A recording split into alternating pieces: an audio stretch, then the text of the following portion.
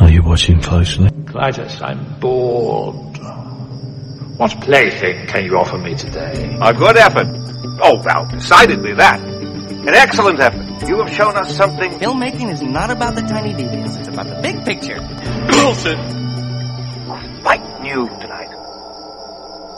Missandei gets fridged. Brienne gets turned into a woman weeping over her man. Sansa is only strong because of her history of rape and abuse, and Dany goes crazy.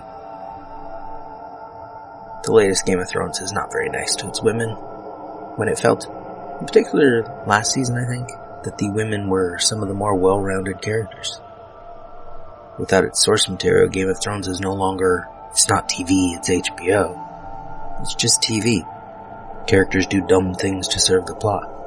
Tyrion and Varys, two of the more intelligent characters, cannot fathom the possibility that it would be okay for Dany to dominate Jon if they rule together.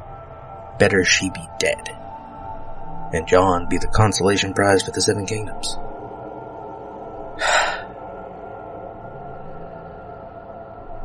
Meanwhile, Shadowhunters has its series finale, which has a couple seemingly arbitrary punishments for female characters, but Izzy pushes her problem into a fight and gets immediate support. And Clary, like her evil side trip a couple episodes back, feels more like an actual character rather than a de facto lead cipher when faced with what's coming. And Shadowhunters, never being one to let a downer ending remain a downer ending for long, reverses Clary's direction just enough to circle back to its own first episode. Great move for any series finale. But no one watches Shadowhunters, and far too many people are moved by Brienne and Jaime hooking up and her being left in tears, by Missandei's final words being a call for destruction, and the titular conflict for the Iron Throne feeling more important than the fight for all life itself. Which ended in darkness and a lot of death, but of hardly anybody we knew. And hey, there's a Starbucks cup in the latest episode of Game of Thrones, let's make some memes. And I'm inclined to rant and ramble about what's wrong with the audience, what's wrong with the writers, what's wrong with the world. But how can that compete with a meme? It's interesting.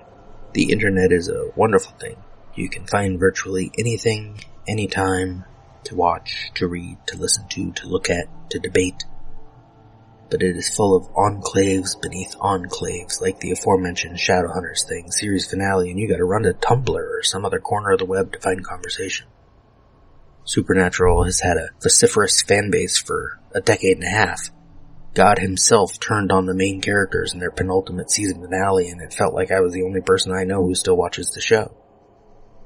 We are in a place where there are too many shows, too many bad shows, too many good shows, too many niche shows, too much prestige TV. And you can't keep up with it all, even if you want to. Too many Democratic presidential nominees too, but no one wants to keep up with all of those. Too many kinds of cereal in the cereal aisle, too many songs, iTunes or Spotify. Too many videos on YouTube.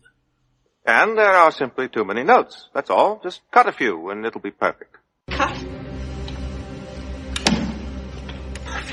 Wait a minute, Doc. Are you telling me that you built a time machine? Out of a Mandalorian. Why would you create such an abomination? This is the weapon of a coward. The stuff that dreams are made of. Why is it that the movie begins with such vast ideas and ends in such small cliches? That's a wrap. It's over, Johnny. It's over! Nothing is over! Nothing! You're still here? You just don't turn it off! It's over. Go home. Go.